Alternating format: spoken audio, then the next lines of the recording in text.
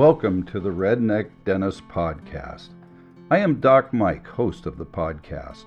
A series of Forrest Gump-like events have brought me to where I am, a small-town country dentist.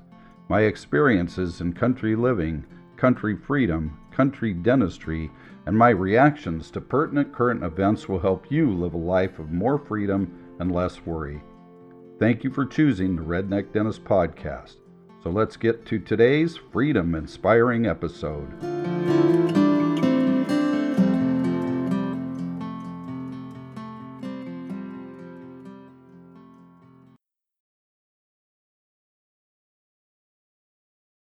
All right, now I do. Jiminy Christmas. Man, I'll tell you, this time change thing, I thought I was going to be reset after last weekend, but I think because during the time change weekend, I had the whole computer issue, and then last weekend we did the whole garden thing, expanding the garden. I'm still trying to catch up, and plus, I got to tell you, I actually, I guess, you can't, it's hard to admit that you're just getting older, that's just all there is to it. Because after the weekend, I actually took Monday off and to recover because it was difficult, man. I was sore, I was beat up. It was like hard to stand, and my arms were worn out. In case you didn't catch all that, this weekend I pulled T-post, pulled fence down, moved, tilled the entire garden. We expanded it to about 5 times the size, and then, put T-posts and fence back up to keep the deer out. But anyway, we have enough. The point is, I was beat, and Monday I took the day off to kind of recover, and I'm still kind of looking forward to this weekend where I hope I don't do too much and finish physically recovering from all the stuff I did this weekend.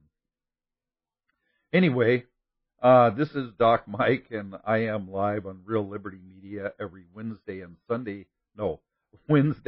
Saturday nights at 9 p.m. Eastern Time. You can catch me there. You can join the conversation in our chat room on IRC, or just go to reallibertymedia.com and hook up with the chat room there, and people will guide you into the IRC channel. Anyway, it's a great place to hang out, really. The people just have, fun things to say, some great links, great information. Like, people in the Real Liberty Media chat room have been right about far more things in the last 2 years than mainstream media has been right about. That's for sure. I was just looking at a list. Hang on, I have to get a drink. 1 second.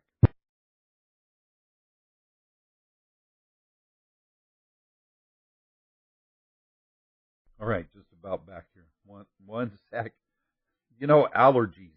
Out here in Oregon, we have, 60-degree weather, maybe almost 70 on a couple days, and everything's blooming. All the pollens are out, blasting away. So, the voice goes quickly these days, especially at the end of the day.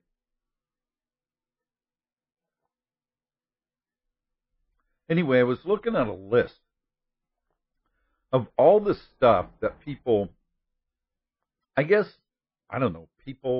I hang out with or associate with or listen to, people on the Real Liberty Media chat, places that they recommend. You go look for information.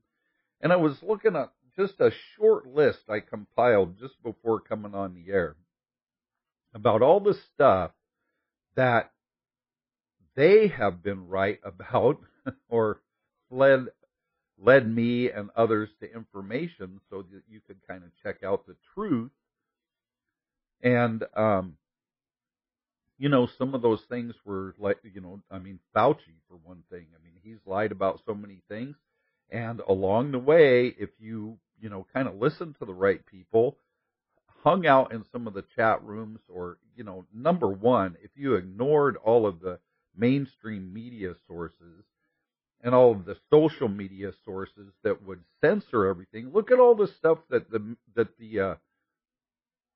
tech companies censored in the last 2 years that are now coming to fruition, that the truth is actually coming out about these things. You know, vaccine injuries. You're going to see more and more reports of vaccine injuries because the data has been there all along.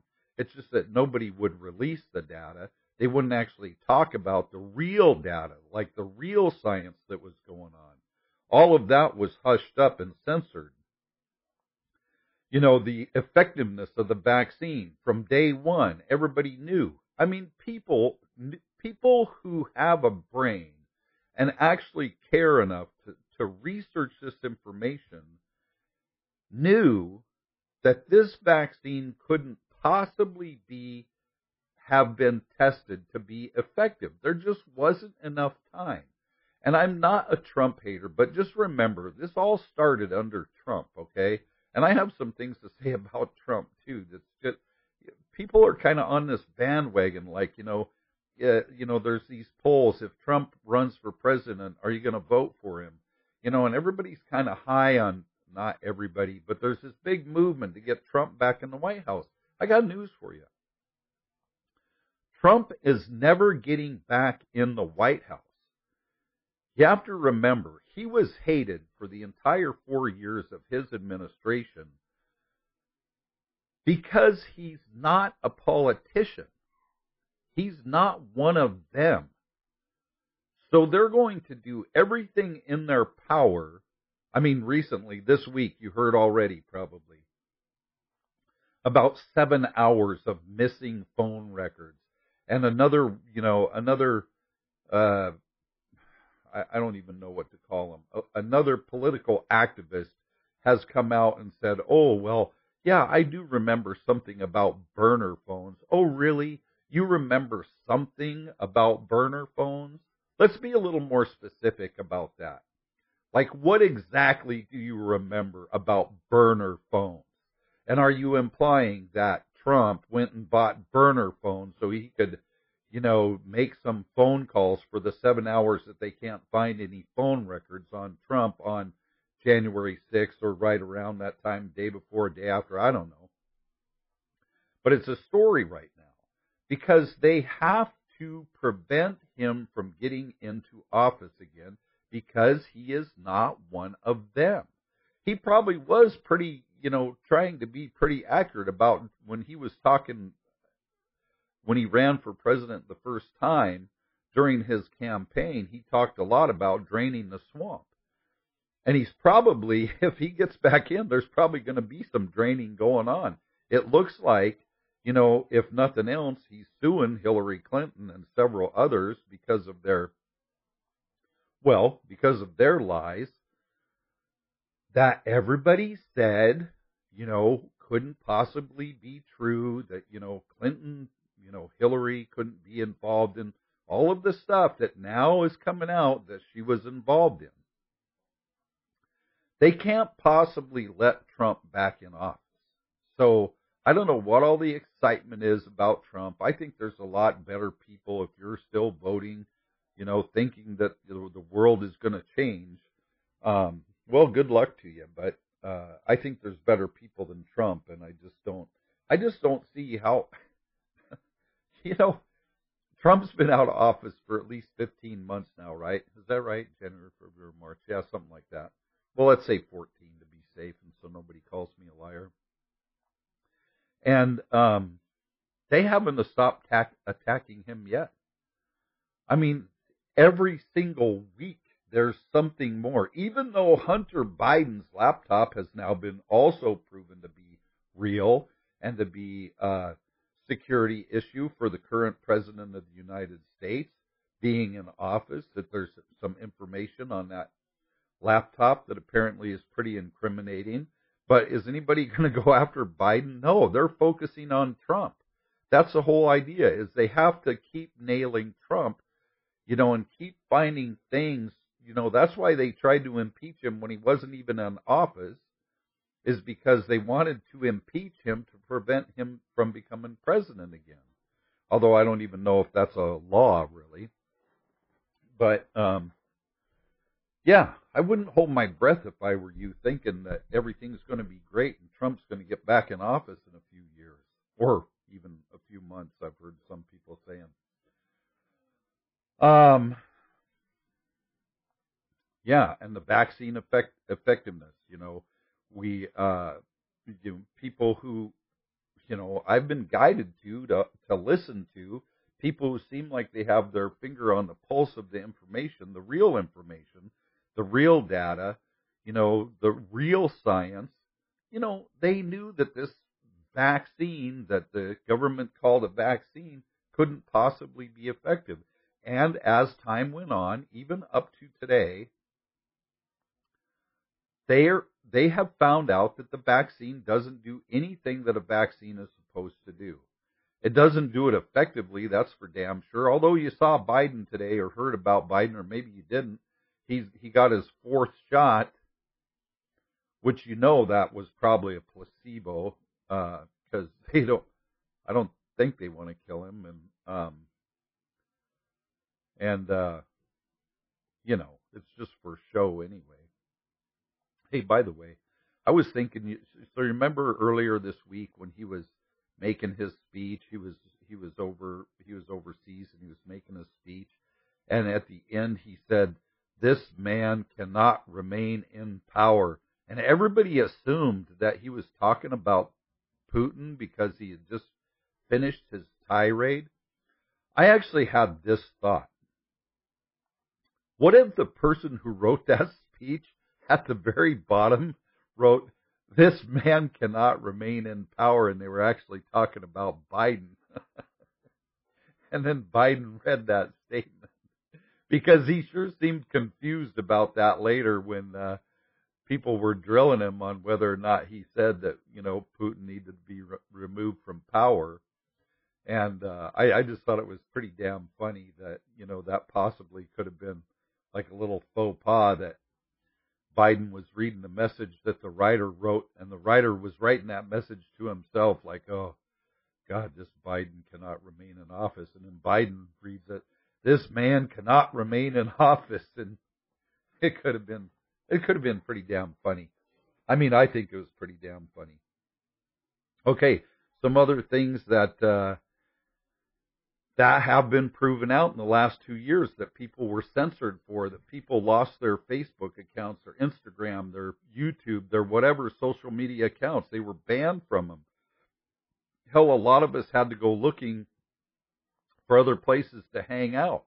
If you wanted to do podcasts, if you want to do streams, if you want to share information, that's one thing that I think is beautiful about IRC. There's nobody in there censoring anybody. There's nobody in there censoring, which sometimes kind of sucks, because people, no matter where you go, I hang out in a few chat rooms, very few, but almost, I would say every single one of them has at least one a-hole in it, that comes by and just like wants to start trouble, and for whatever reason, they want to say really nasty stuff about certain people in that chat room. And it's kind of weird, because they don't even really know the person at all. They just know what that person has typed in a little chat window. And I guess it gives them, some kind of power or some kind of feel good to, go after people, like personally go after people, when those people are just hanging out in the chat room trying to, educate and inform themselves and pass on information and kind of have a good time. But I'm not kidding. Every chat room. So I'm telling you now, if you come to reallibertymedia.com, yeah, there's going to be people in there that are contrary, and sometimes they're really nasty. But for the most part, they're not. Like, for the most part, they're just sharing information and hanging out, having a good time. But my point is, a lot of people lost their social media accounts and had to go find somewhere else to hang, because, there was a monopoly on these social media accounts, and all of the big tech companies that run those social media accounts were censoring information, because they strictly do not believe in free speech. They only believe in, like, single-sided ideas. which is really dangerous because, you see people today, you talk to some people who are only hooked up to those social media platforms. They have very little knowledge of what really is going on in the world, which can be very dangerous because right now, if you don't if you don't understand that inflation has hit us and that things are going to become much more expensive in the next year, and that some of the things that you take for granted today, you're not going to be able to purchase in the next year. There's going to be severe shortages of different supplies that you just count on. You just think, oh, this is I'll just go to the store and pick this up. And guess what? There's going to be some things disappearing from store shelves. And actually, some of the people I know who actually shop, I don't really do shopping. I have family members that go shopping. I go shopping, if I'm asked to go or if I'm in town doing something and, my wife wants me to pick something up or my daughter, whatever. Yeah, I'll go pick stuff up, but I don't do the main grocery shopping. So, I don't know if I wouldn't be able to tell you if this is true or not. That's right. I do some of the physical labor. But some of the people that I work with, some of the people in my office were telling me that they already noticed that some aisles of the store, they have taken the supplies that they do have and spread them out further to make it look like the shelves aren't as bare as they are. In other words, where there are some items missing, they took items that they have more of and they spread them out into those spaces. So, so it's already happening. And I'm telling you, please, I'm just saying, I'm not trying to be an expert about anything. I'm just saying there's a lot of things lining up to make this like the perfect storm of hell for the next year. So I hope some of the tips that I pass on, you can find helpful and at least be able to provide some nutrition for yourself, some reliable nutrition, stuff that you're in control of growing and putting in your body. Because I think it's going to be important. But let me see. I had a couple more things on the list here. Did I lose my place? Oh, lost ballots. Here's another thing. People who talked about the election being stolen. Okay, well maybe that is a stretch. Maybe the election wasn't actually stolen, but there was some shenanigans going on. And any of us who talked about it, a year and a half ago, I guess after the election would have been 15 months ago, 16 months ago, 17 months, whatever it is, who cares? But anybody who talked about the possibility that, that anybody had interfered with this election process, well, they were censored. They were, that speech was not allowed on the internet in the major social media platforms. So, it was quieted down real quick. I guess what I was saying also about the social media platforms is, so a lot of people who aren't getting the information that there is going to be shortages, that there's no fertilizer, not enough fertilizer being shipped into this country for the major growers in this country to get their crops in the ground and properly fertilize them, which is a little bit of a conundrum there because there's no nutrients left in the soil, so we got to artificially, pump up the nutrients in the soil so the crops can grow.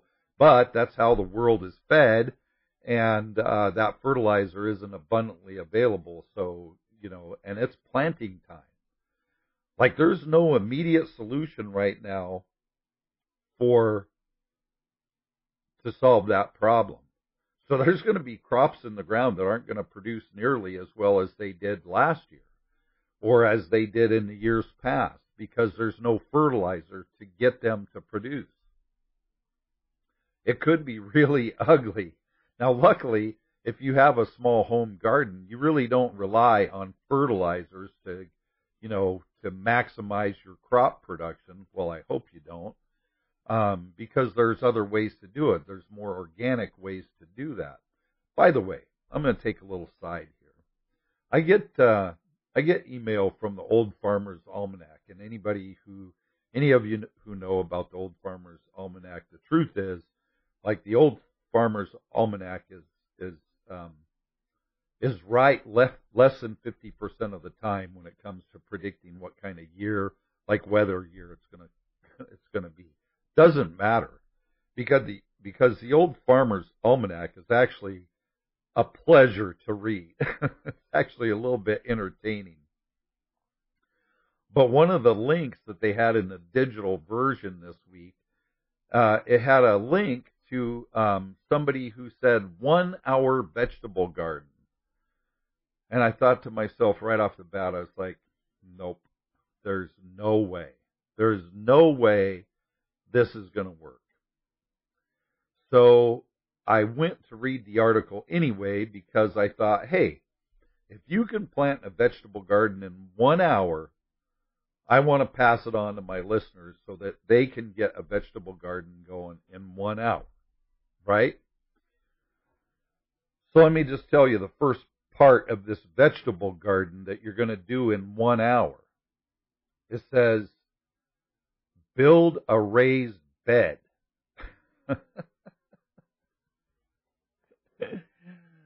I think this is to be done before the clock starts ticking on the 1 hour vegetable garden. Because unless you have some dirt hanging around and some wood or whatever kind of retainer you're going to use for your walls to make a raised bed, it's going to take you a while. And if you're making that raised bed very big at all, yeah, it's going to take more than an hour to just put the raised bed together. But basically, stuff I've talked about before, especially during this time of year when I kind of encourage people to get, start growing something. It's kind of the same thing as I had talked about. I didn't specifically mention a raised bed because, I try and keep it simple. Like, dirt's on the ground, and yeah, I know, I'm 64. It's hard to bend over and get back up sometimes. But instead of raising the dirt up, I just, get down on the ground and do the work, weed or harvest or whatever. But, but basically all the other stuff was the same after the building of the raised bed.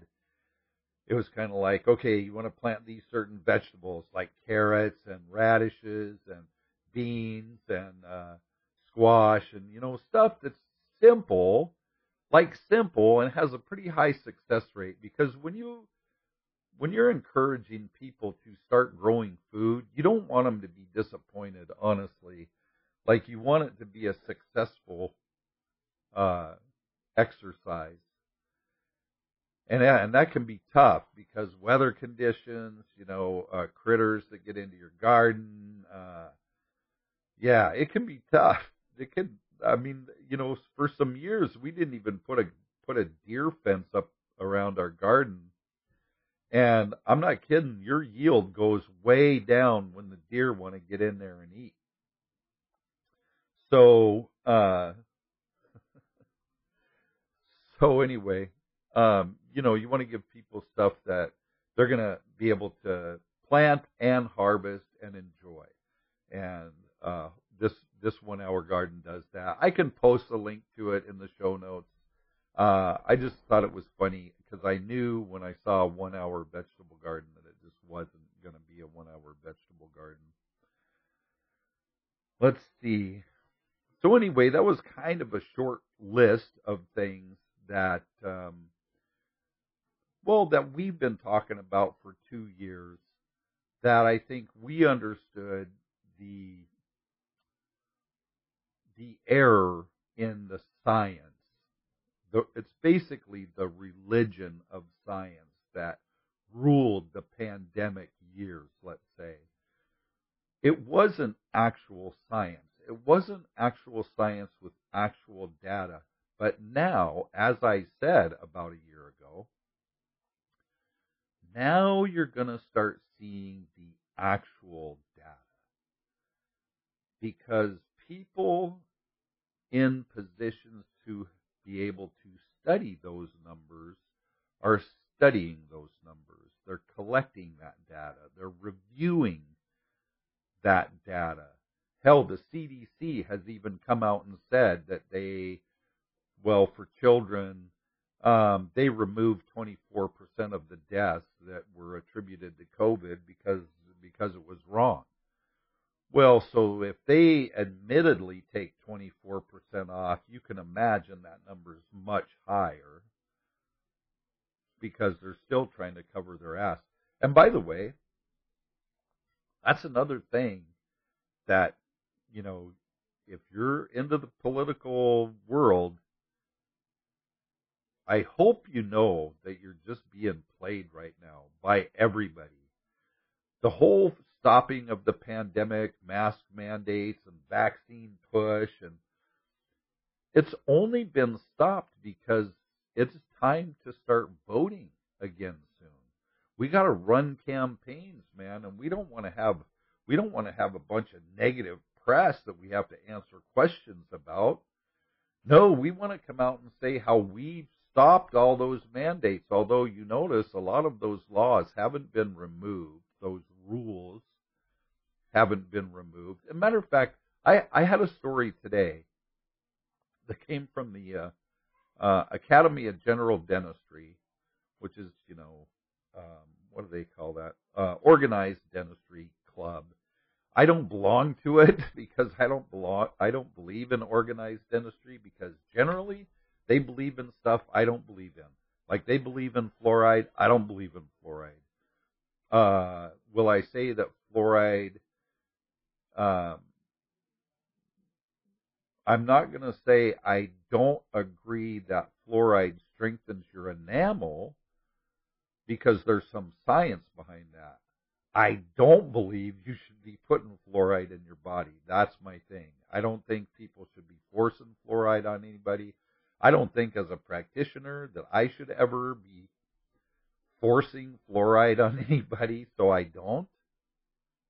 But, that's just one of those things. So why would I belong to an organized group that believes in that kind of stuff? Because when they go to lobby on behalf of dentists, they're lobbying for stuff I don't believe in. But anyway, so they sent out their little weekly or whatever. I don't know. Actually, I think I get something from either the ADA or AGD every single day, and I ignore most of it. But this really caught my attention. I'm going to tell you. Well, you're going to understand why right away. So this is what the title of the story was. Is most it's kind of funny too. Most dentists and dental offices still require masks for patients. And I hope everybody knows that like the federal government still has this mask mandate in place for healthcare facilities. So it's not like the dentists have any choice really, unless they want to pay big OSHA fines or whatever. But it was just kind of funny that they actually came out with this story as if anybody had a choice in the matter, because dental offices don't. Matter of fact, this was kind of crazy. There's this one little, I live in a very small town, and we have a general store, and it's got a pharmacy. And I had to pick up some medication like last week or something. Was it last week? I don't know. Yeah, in the last week I had to go pick up some medication. And I went in there and I noticed on the door it said mask required. And I was like, oh, that's kind of funny because this is just a store, But sure enough, because the pharmacy is in there, you got to wear a mask.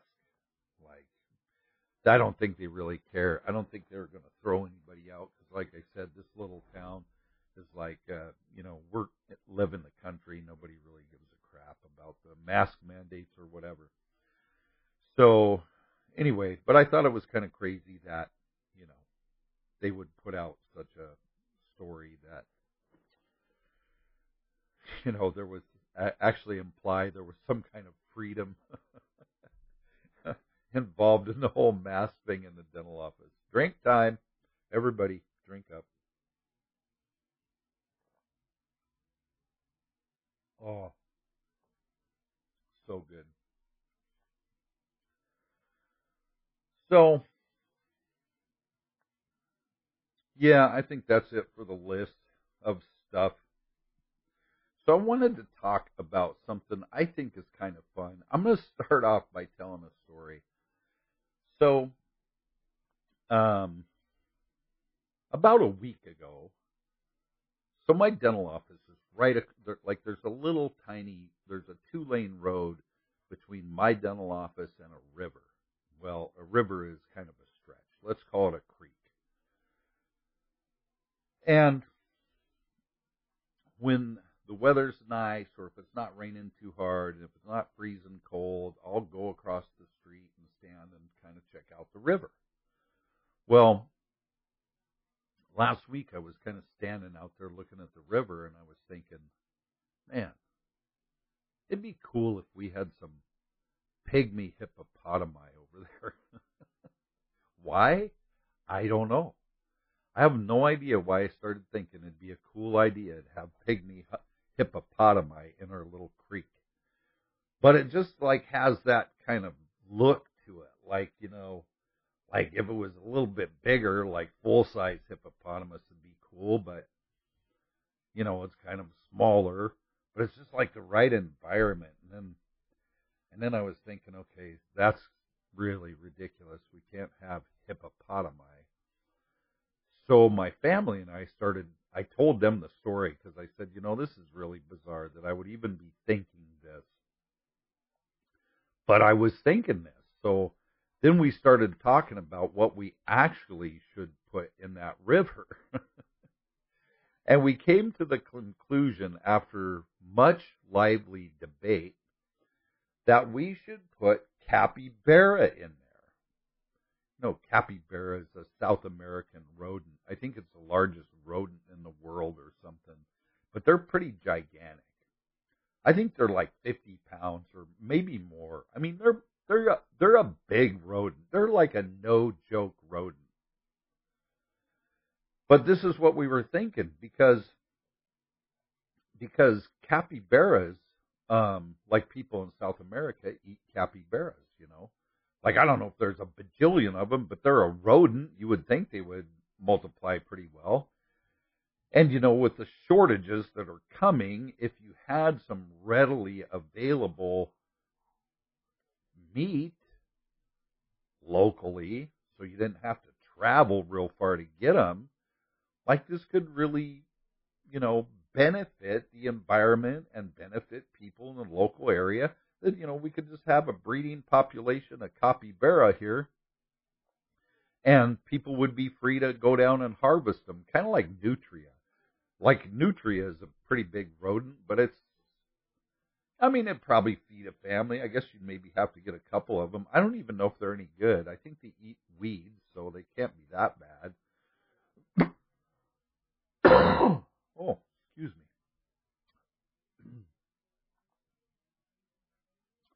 Stuck some saliva in my windpipe. That'll do it. Anyway, so we were thinking about, putting capybara in. Thanks. Thanks, Rob. I would, but I'm not.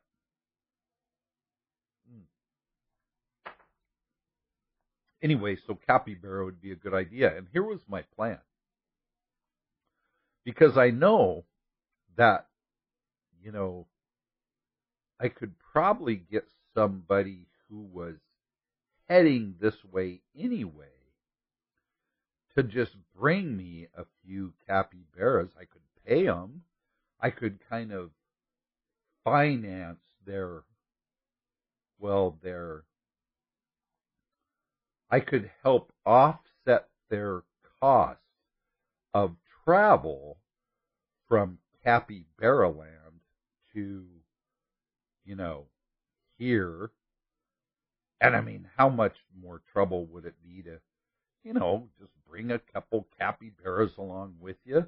Since you're making the trip anyway, you could just bring them on up. And maybe for the first year or two, we'll kind of, manage the whole breeding idea and just get some going and kind of release them in certain areas where, they have a good chance of kind of naturally getting going themselves. And then,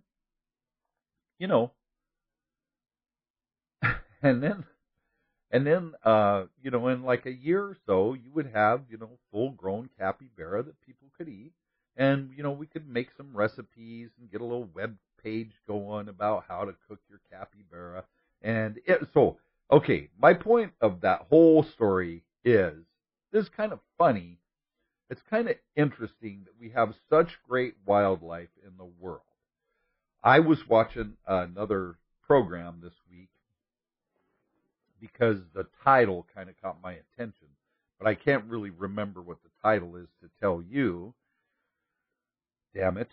But it was about butterflies. And I was like, oh, this, number one, the little screenshot was appealing. Had all different colored butterflies on it. And number two, the title kind of caught my attention because it was I think it was something like this, but don't quote me. I think it was Sex, Lies, and Butterflies. And I was like, hey, I got to see what that's about. So I started watching the program kind of half-heartedly because I was doing some other stuff. I think it was during this weekend when I was doing all this, the whole garden thing. And when I would come back, I would hit the unpause button and watch a little more of it. And then when I left, I'd hit the pause button and, it'd be there when I came back. But one fascinating story I did see was, some researchers studying butterflies and studying bats, and this one certain bat that eats butterflies and moths in whatever country it was.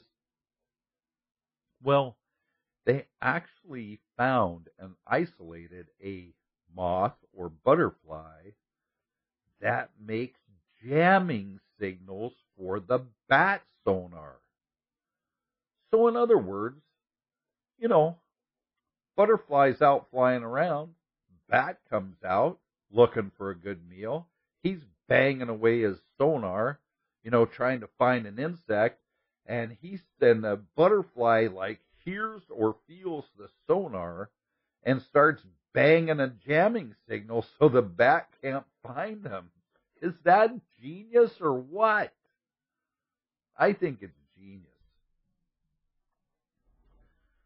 And it made me start thinking because I saw a story, which I will kind of get to at the end of all of this. The reason why we're going down this road today. So, I have, in my lifetime, been lucky enough to experience a lot of different things. I say in my intro, Forrest Gump-like events have led me to where I am. And I'm not kidding about that. I know I've told this part of this story before, and I'll get to it in a bit. But, I've been in different places in the United States. I was in the Coast Guard. I was in the National Guard. I was in the Public Health Service. I got to travel around a lot. And I didn't gather any moths anywhere I went, man. I was on the move. If I wasn't working, I was out seeing whatever countryside I was near. The only thing I do kind of regret, and mainly it was a time thing, is when I was in Miami, Florida for 5 months because we got hit and ruined by Hurricane Andrew. and I never made it down to Key West in that 5 months. And then I left there, and I've never been back. And I really kind of regret that I didn't make the trip down to Key West in the 5 months before. But I mean, you never know. Like, you don't move to a place and think, well, I'm going to be gone in 5 months because a hurricane's going to wipe me out. But anyway, I do kind of regret that. But in my travels, I've always been pretty much an outdoorsman, so I always wanted to see what the local wildlife was like and kind of study what kind of things, have happened with wildlife in our country, especially wildlife that, was decimated, like the buffalo. Look at how when settlers came to America, when we started the expansion west, we just decimated certain species of animals on this continent. And I mean, buffalo was one, but one that I want to talk about today is the wolf, the gray wolf. I don't even know if it was necessarily the gray wolf. It might have been the gray wolves and the timber wolves. But basically, there was even a bounty at one time on wolves in this country. Like, it was like these animals have got to go. Even the earliest settlers made some comment about how these pesky wolves were, just constantly a problem. And they made some comment at the time that there was no way that these animals would ever be eradicated because they were like everywhere. Well, surprisingly enough, don't underestimate the ability of mankind to destroy and completely eradicate a species from anywhere, because I think if we put it to mind, we certainly can do it. So anyway, for who knows, centuries, millennia, who knows how long, wolves and Native Americans coexisted in North America, but it had to have been a long time. I mean, wolves were literally thriving in North America, especially the part that we now call the United States. They actually hunted buffalo, and if you remember, I don't know if all of you, I'm sure, it's just my life. I got to experience a lot of stuff. So for a time period back in the late 80s and through the 90s, there was a lot of talk about how big the buffalo herd had gotten in Yellowstone, and that they talked about, needing some more control of that herd. And at the time, I seem to remember that like brucellosis was a problem, and that that's a disease that buffalo get that can be transmitted to cattle.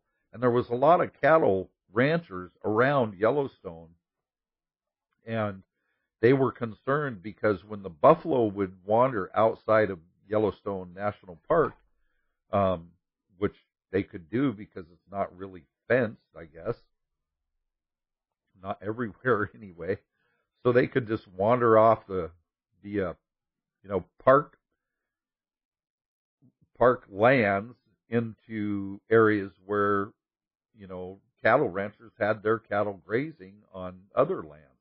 And then, if that cattle got exposed to brucellosis, I guess it would kill them or make them very sick, and it would degrade the meat, and maybe the ranchers couldn't sell the meat, and lost a lot of money.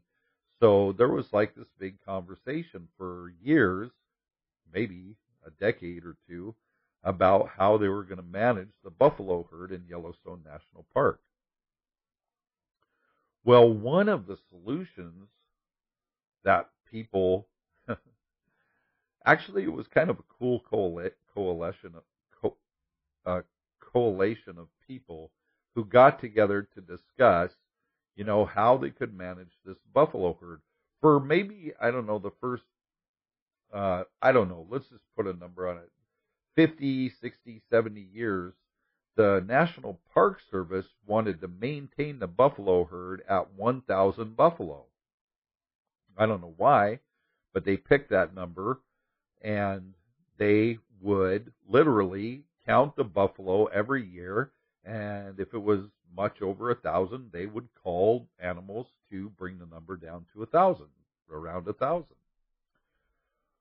Well, at some point, they decided that they were just going to let that population self-regulate, that they were going to allow the buffalo and the natural predators in the area to come to an equilibrium.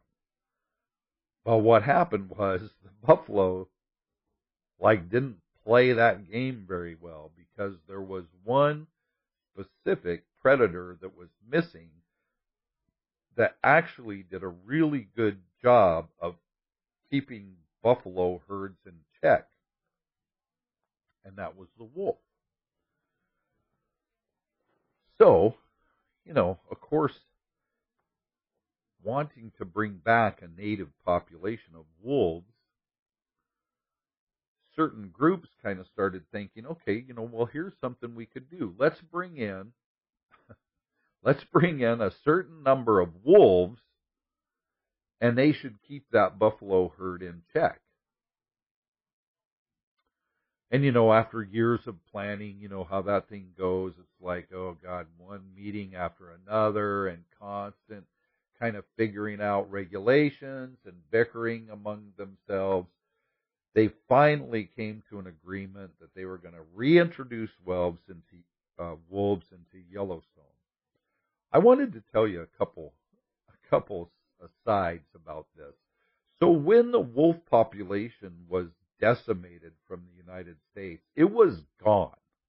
Literally from the northern border with Canada to the southern border with Mexico, we had basically eliminated every single wolf in the country, except for one little population that was on the Canadian border in Wisconsin.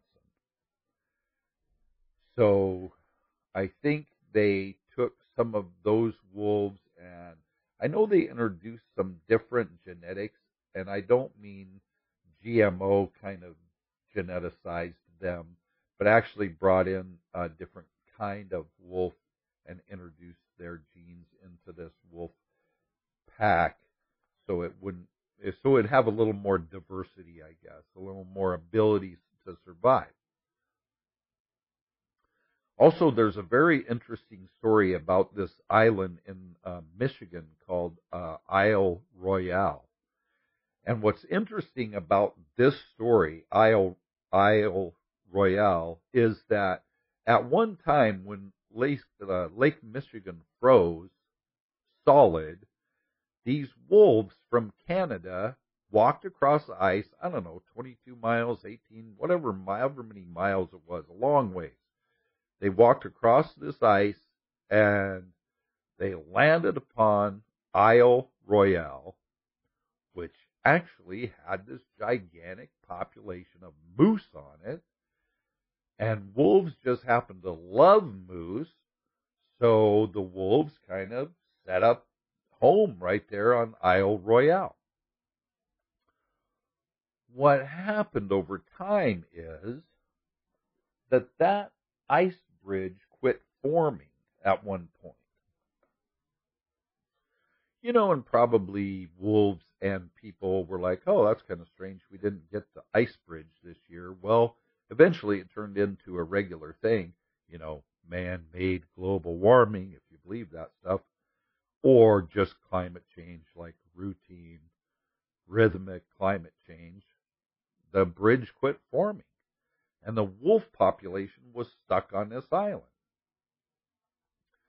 And what had happened in the past, like before the bridge quit forming, is once in a while a wolf would travel to Isle Royale from wherever in search of food, in search of new territory, in search of mate, in search of whatever. And so some new genetics would be introduced into that population of wolves, and it kept it healthy for a long time. When the ice bridge quit forming, then the wolf population, the genetics were the animal was so inbred, it actually started developing bone disease that they found in multiple skeletons, wolf skeletons, on the island over a long period of time. And the last article I read, I think it was 10 or 20 years old, they were thinking about introducing some other wolf genetics into that herd. But the discussion was this. Well, it wasn't a natural pack of wolves. It wasn't a natural part of the development of this island. So if we do start interfering with that situation now, are we going to continue to have to, I said interfering, you get my drift.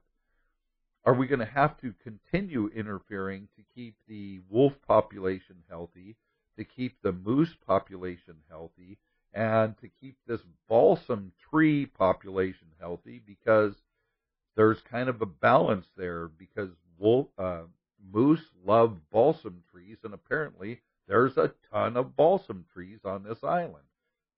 Therefore, the moose population. And maybe that's what attracted wolves to, maybe they caught the scent of balsam trees from 20 miles away and thought, hey, we know what likes to eat balsam trees, so we're going to travel over there and eat us some moose. I don't know if that's the case or not. But that's an interesting story about an isolated population of wolves that is, I think, may still be alive, or it may not, because there wasn't very many left when they were going to start. I mean, there was like 8 wolves left on that island when they were going to start doing something about it. And like I said, I think that was back in 2014 that I read that story from. So who knows? It'd be interesting to look up later. But anyway, so now I guess everybody involved, who knows, the National Park Service and the Wolf Conservatory, and who knows, fish and game, state fish and game officers and departments from all over the country have kind of understood that, we were going to have a native population of wolves. Well, the problem with that is today that we still have, and actually I want to say this first.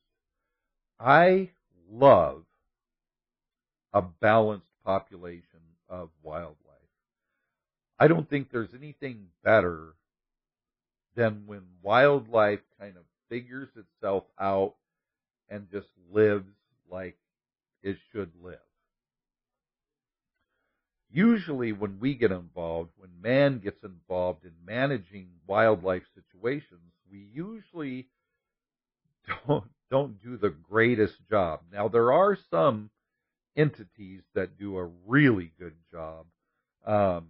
If you ever want to entertain yourself with a little bit of like information and facts to compare, just go look at the I don't know, National Turkey Foundation or Wild Turkey Foundation, and look what they did with the wild turkeys in the United States and how they brought wild turkeys to this massive population it is now, and compare that to what the environmentalists have done with the American condor. And you'll see how when people have a desire to actually bring animals back into like the way of life as they once existed, like wild turkeys were a big part of settling America. They were hunted forever. They were near extinction also, just like the condor, California condor. And, this group got together and said, hey, we are going to bring the turkeys back so that we have turkeys to hunt, and we have turkeys to feed our families, and we have turkeys to carry on the tradition of this country. And on the other hand, you have people who took the American condor and, kind of coddled it, didn't really have still haven't done a great job. I mean, if you compare the number of wild turkeys in this country to the number of California condors, which you can probably, count on your hands and feet, there's a big difference in the way those two birds were, brought back from extinction. And there's reasons for it. There's reasons for it. If you get people actually involved in the process so that they know that there's going to be some good in the end, good for them and good for the animals, I think it works out really good. So right now there's this balance going on. Wolves are starting to make a tremendous comeback in this country. Hell, we've had wolves in Oregon for probably 10 years now. They actually tracked one wolf that went from the northeast corner of the state, traveled all the way down the Cascades to, I think, Klamath Falls. That's damn near the entire state that wolf traveled. It was radio collared, so they knew right where he was. So they're doing a really good job. So here's the current problem that we're seeing in the Pacific Northwest is, people who have that heart for wildlife only because they just don't like seeing animals die. They're also the people who don't understand how brutal the world is in the wild, that animals die all the time in the wild. You can't stop it. It's Hakuna Matata, baby. But anyway, so you have people who don't want wolves killed, for whatever reason. It could be religious. It could be, just environmental. It could be that they just care for animals in general. They could think that the wolf is a majestic animal. There's a lot of reasons why people don't want wolves to die, but there's this constant battle between wolves and cattle ranchers, because cattle ranchers lose money when they lose a calf or a number of calves. And trust me, if you go looking for stories, you're going to see that cattle ranchers lose multiple calves in a night to a pack of wolves. The wolves don't even kill and eat all the calves. They kill a bunch of calves and eat one or two or however many.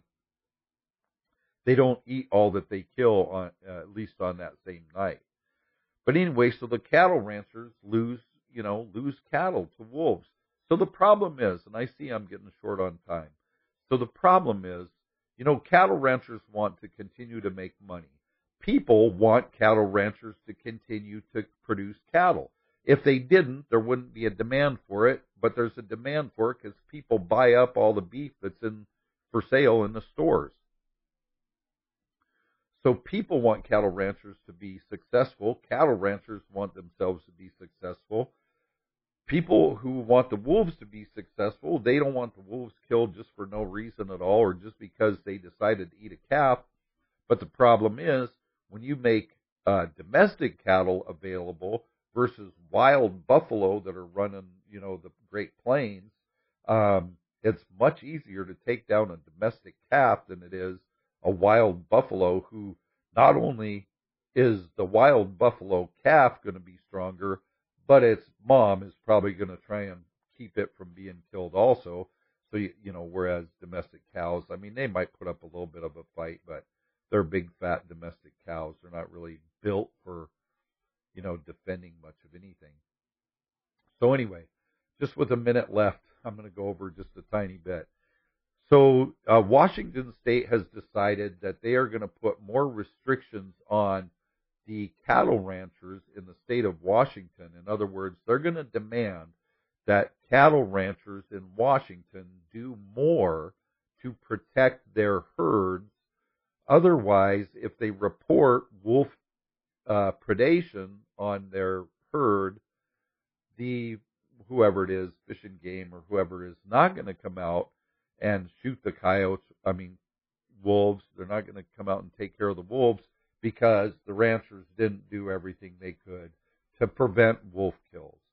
And I just think that's so crazy because they're just going to increase and increase and increase the cost of cattle ranchers protecting their beef, and they're just going to allow the wolf to run rampant. Now, what I really wanted to get to through all of this is some irony, because, I'm always looking to point out irony. The crazy thing is the environmentalists now want to eliminate beef production in the United States, actually throughout the world. So what do you think is going to happen with that wolf population when and if they get rid of all of the beef cattle? It's just another one of those things that when you look at it and you see that, that they're basically killing their own program because they don't think it all the way through, it doesn't make a lot of sense. But anyway, thank you for joining me tonight. Remember to catch me Saturday at 9 p.m. Eastern. I'm here Wednesday and Saturday on reallibertymedia.com. I look forward to seeing you all again next time. Thank you. Thank you for listening to the Redneck Dentist Podcast. Please show your support for the podcast. This podcast is not on the biggest platforms, but it is on the best free speech platforms. Until next time, remember, all bleeding eventually stops.